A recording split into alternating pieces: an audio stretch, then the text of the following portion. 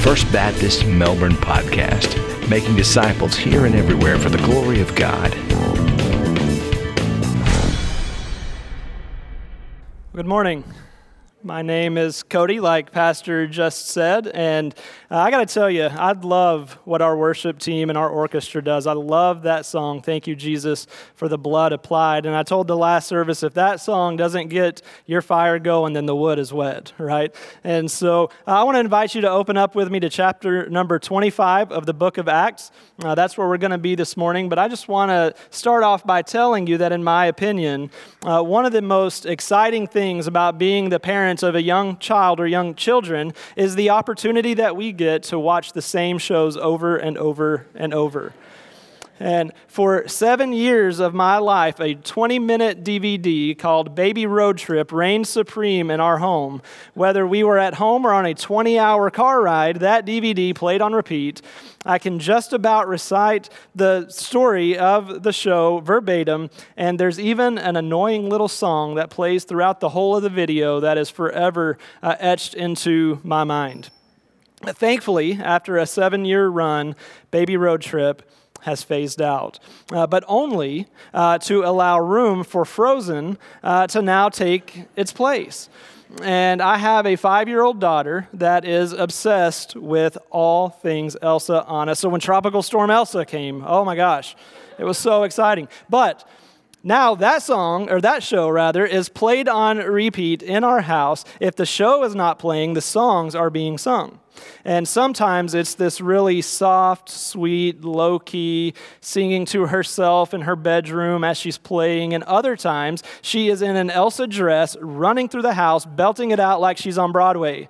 And there's only so much that a man can take, right? And so I am in no hurry for her to grow up, but I am anxiously awaiting the day that whenever it comes to Frozen, she can find it within herself to just let it go. And so dad joke there. It's prerogative as dad. But, I can only imagine at this phase in the Apostle Paul's life what he is going through mentally, because just like I watch Frozen on repeat, his life is in a phase where it's on repeat. And it would drive me crazy because I'm not a person who likes repetition. I don't like watching the same shows or the same movies over and over and over. I don't like to have the same conversations over and over. I don't like to see the same scenery day in and day out. I don't even like the furniture in our house to be in the same place for very long. And it drives my wife absolutely insane because I'll get it in my mind that we need to rearrange the furniture. And she said, Cody, we just did that last week. Let's just keep it where it's at. But the Apostle Paul is in a rut, right? He's in a rut where the same cycle keeps playing itself out. And so I want to take a look at Acts chapter 25, verses 1 through 12, and see what God has for us today. It says, Now when Festus had come to the province, after 3 days he went up from Caesarea to Jerusalem. Then the high priest and the chief men of the Jews informed him against Paul, and they petitioned him, asking a favor against him that he would summon him to Jerusalem while they lay in ambush along the road to kill him. But Festus answered and that Paul should be kept in Caesarea and that he himself was going there shortly. Therefore he said, Let those who have authority among you go down with me and accuse this man to see if there is any fault in him. And when he had remained among them for more than 10 days, he went down to Caesarea, and the next day, sitting on the judgment seat, he commanded Paul to be brought. And when he had come down, the Jews who had come down from Jerusalem stood about and laid many serious complaints against Paul, which they could not prove. While he answered for himself, Neither against the law of the Jews, nor against the temple, nor against Caesar have I offended in anything at all. But Festus, wanting to do the Jews a favor, answered Paul and said, Are you willing to go up to Jerusalem and there be judged before me concerning these things? And so Paul said, I stand at Caesar's judgment seat, where I ought to be judged. To the Jews, I have done no wrong, as you very well know. For if I am an offender, or if I have committed anything deserving of death, I do not object to dying. But if there is nothing in these things of which these men accuse me, then no one can deliver me to them. I appeal to Caesar. And then Festus, when he had conferred with his council, he answered and said, You have appealed to Caesar you shall go. Let's pray. Father, we just thank you, God, for today. God, we just thank you for this time to come and open your word and to see what it is that you have for us through this passage of Scripture, God, that seems to be repeating itself over and over. And so, God, I pray today that your Spirit would steer in our hearts, and God, that you would challenge us concerning the courage that it takes to proclaim the gospel in the face of opposition. God, we love you and we thank you, and we pray these things in Jesus' name. Amen. So here we are, interjected into Paul's life, interjected into his adventure, and here we see that yet again, Paul is being accused of crimes deserving of death, frankly, for the fourth time in as many chapters. And each time we find that it has the same result, that he is just found innocent. And so I can imagine, as someone who dislikes repetition, that at this point, Paul may be losing his mind just a little bit from being trapped in a jail cell for 2 years, and also in a season of life that just keeps repeating itself. I certainly believe that maybe he's getting trial fatigue. Luke seems to be getting trial fatigue because the synopsis that he gives us of this trial is just very short. Like, they accused him of some things, he denied it, he moves on, right? He's getting a little tired of writing the same thing over and over. And so I even ask myself as I study and as I pray and as I prepare, God, what is it in this passage of Scripture that you want us to learn from this repetition, from all of these trials playing out in Paul's life? And as I prayed and as I listened, I felt God, or I believe God impressed upon my heart a very simple truth. And that simple truth is that the gospel message and those who proclaim it will always face opposition. The gospel message and the gospel mission will always have adversaries. It will always be under attack. It will always face obstacles. And the simple truth is that sometimes those obstacles will come from within ourselves, right? Even as children of God, sometimes the obstacles to the advancement of the gospel come from within as fear and maybe pride and maybe boredom with the monotony of life kind of kick in and hold us back and cause us to lose focus. Sometimes the opposition might come from others around us. As the world around us develops an intensifying love for the things of this world, they simultaneously develop an intensifying hatred of all things gospel-centered, right? And so sometimes that opposition will come from other people, and sometimes that opposition will come from a delusional enemy who has convinced himself that he still has a glimmer of hope of winning the war that he has waged against the gospel's message. And so the gospel message and those who proclaim it will always face opposition. And I'm so glad that that is not the only thing that we learn from this passage of Scripture. Because as we look to this passage of Scripture, we also learn that the plans and the purposes of God will always prevail. We learn that the plans and the purposes of God will always prevail, and primarily for two reasons, or for one big reason with two sub-reasons. And the big primary reason is that we serve a God who reigns sovereign over all things. That includes the opposition and the things that we face in this life. And so that God who reigns supreme gives us the confidence to move forward because we know that he has already overcome the world, right? That's what he tells his disciples in John chapter 16 when he all but guarantees them that difficulties are going to come, opposition is going to come, persecution is going to come. He guarantees them that, but then in the very next sentence he says, "But take heart, be courageous, because I have already overcome the world." And so we know that the purposes and the plans of God will move forward because a sovereign God has already defeated every plan that the enemy could ever wage against the advancement of the gospel. God has already defeated the enemy. The second reason is that because God in his sovereignty in every generation and at all times has men and women who have willing hearts, who are willing to step forward with boldness and courage and take the mantle of the gospel forward.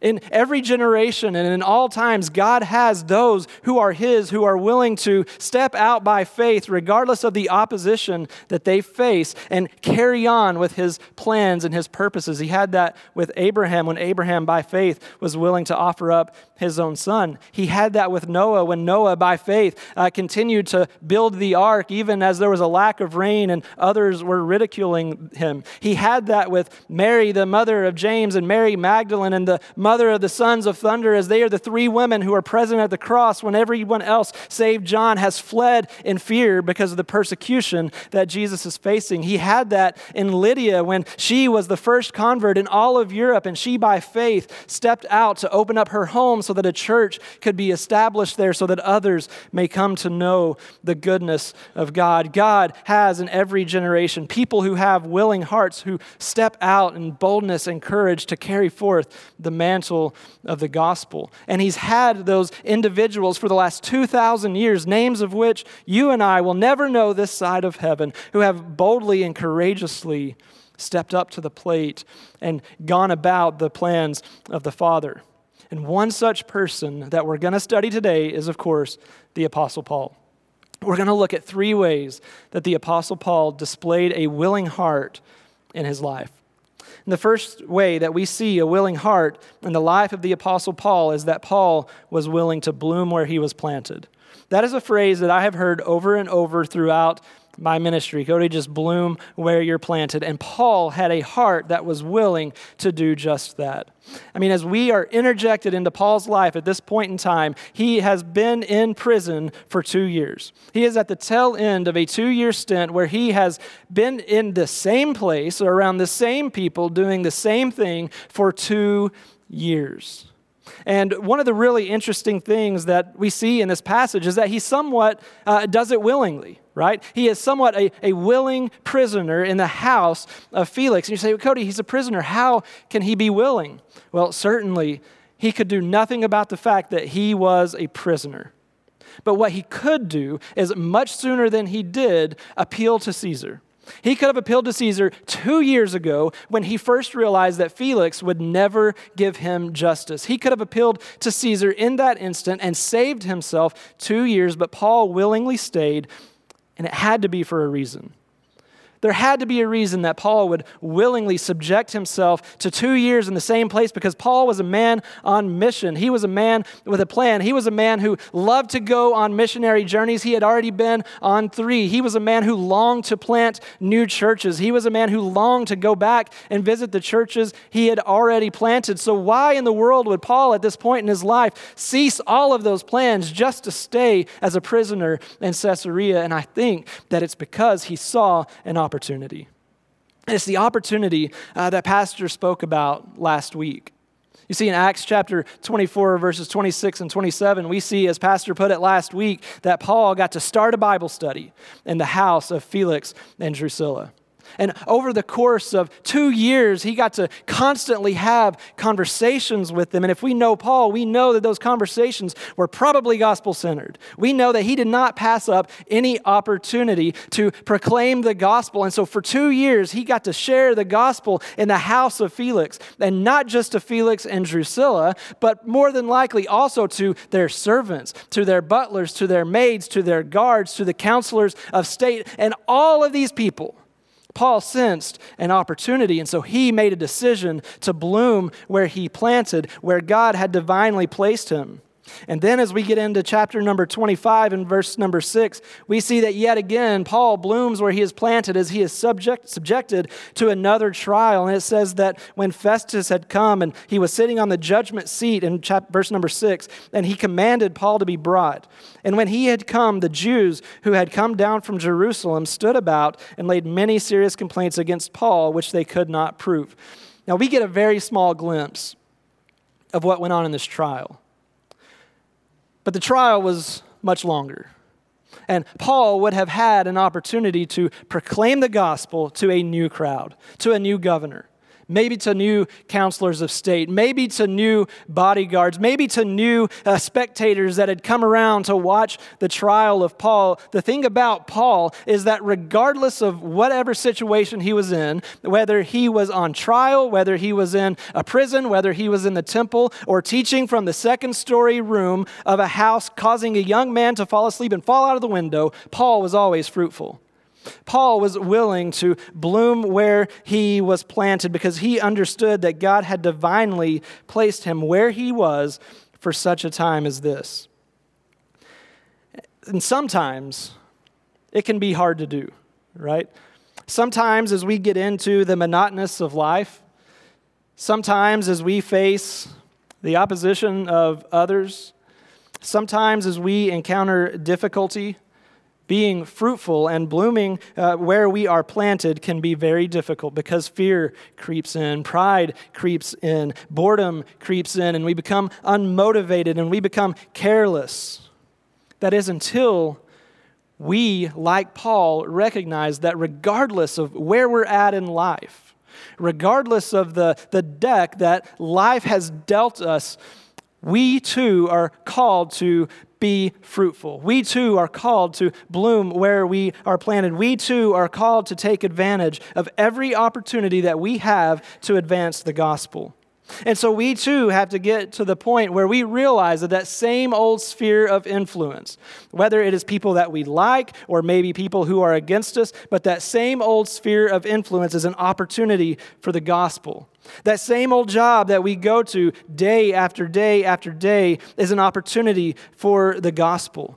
You see, Paul took advantage of every situation that he was in, and he bloomed where he was planted, and we should do the same regardless of the opposition that we face. Secondly, we see that Paul was willing to die to self.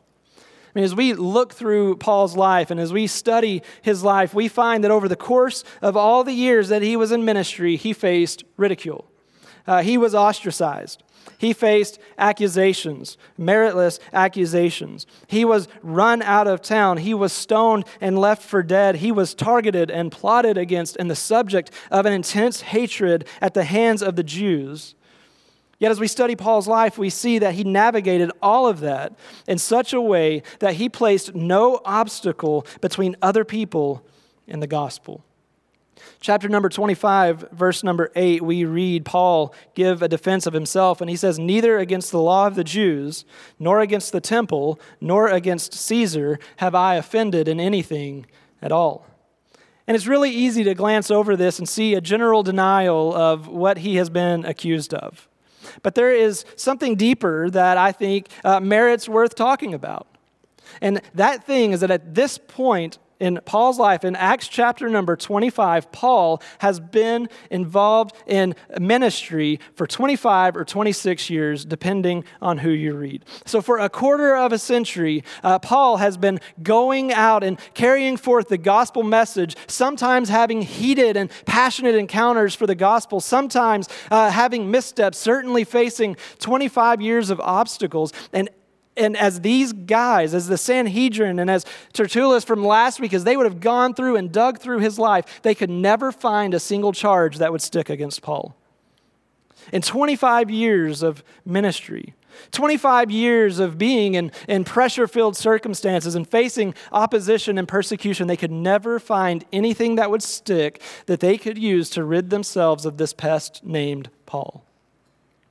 And what's more is, even from their last trial, they have had 2 years to build on what they presented to Felix.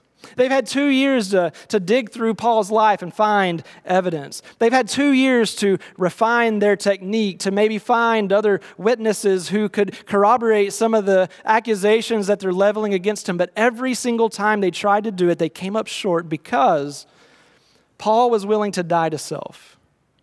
And he was willing to live a life that did nothing to place an obstacle that others would have to overcome in getting to the gospel.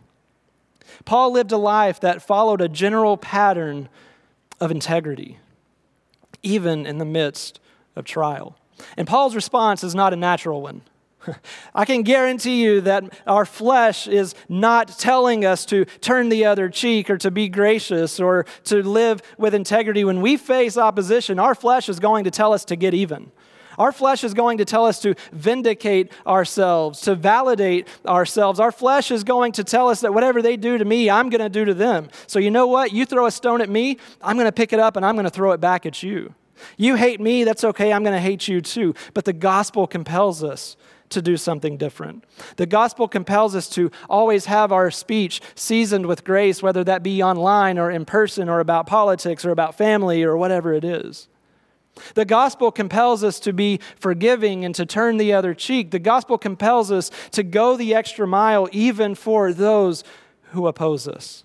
And so Paul's reaction is not a natural one, but Paul understood something that we need to understand today, that it is absolutely crucial for us as purveyors of the gospel to do nothing that places an obstacle between others and the gospel. We too should live a life that is characterized by integrity. Thirdly, we see that Paul was willing to walk through the doors that God had opened. Chapter 25, verses number 11 and 12, it says, For if I am an offender or have committed anything deserving of death, I do not object to dying. But if there is nothing in these things of which these men accuse me, no one can deliver me to them. I appeal to Caesar.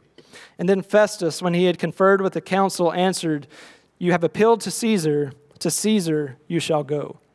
And so finally here we see the Apostle Paul, 2 years after I would have personally appealed to Caesar, is finally appealing to Caesar. And there are many different reasons that people suppose as to why he did that. Some say that he was fearful of the Jews because even 2 years later they still had a plot to kill him. They say said that he did it because he didn't trust Festus to deliver justice. But I think there's something deeper going on here, something that we don't see at work on the pages of Scripture, but something that is going on in Paul's heart and his life.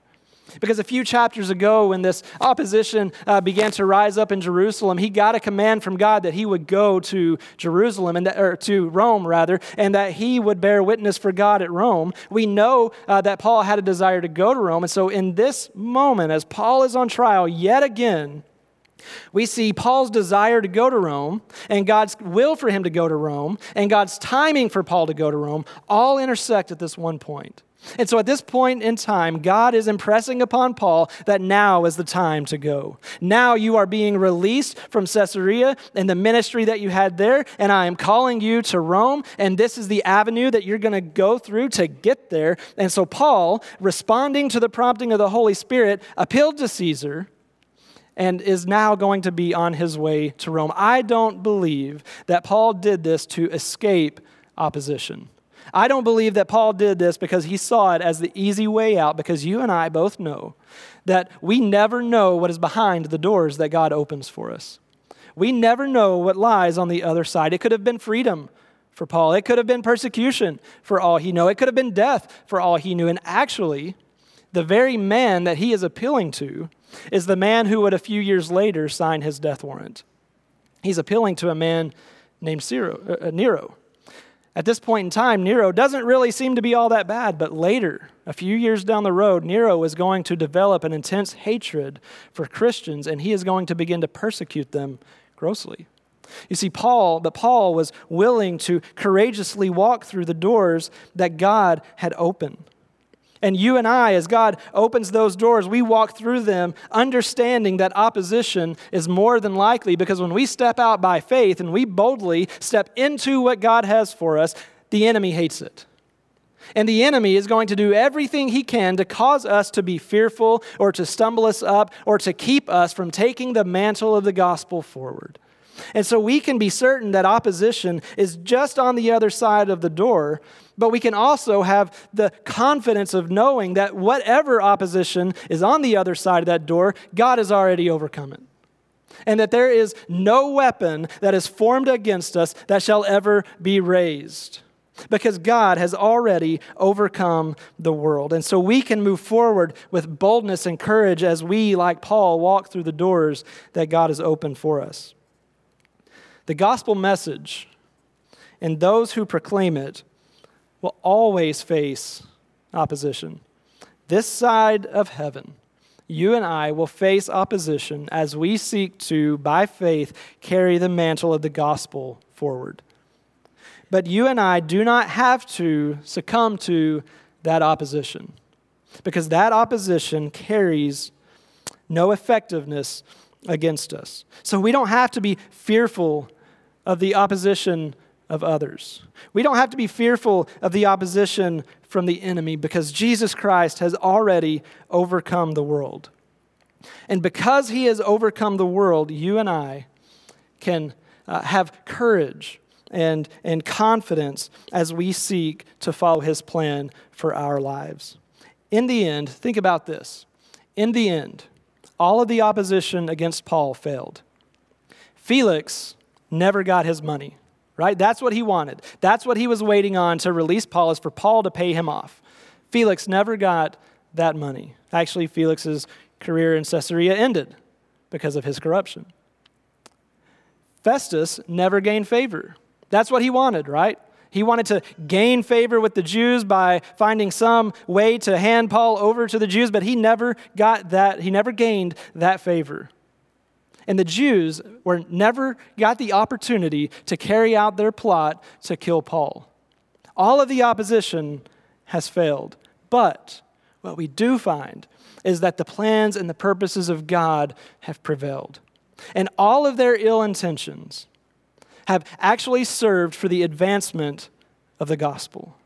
All of their ill intentions against Paul have actually served for the gospel to spread from Jerusalem, where he was originally arrested, to Caesarea, where he spent 2 years in prison, and now on his way to Rome, where he will go and encourage the church there and spread the gospel there and everywhere in between. Their ill intentions actually served to the spread of the gospel. The opposition fails, but God's plan prevails.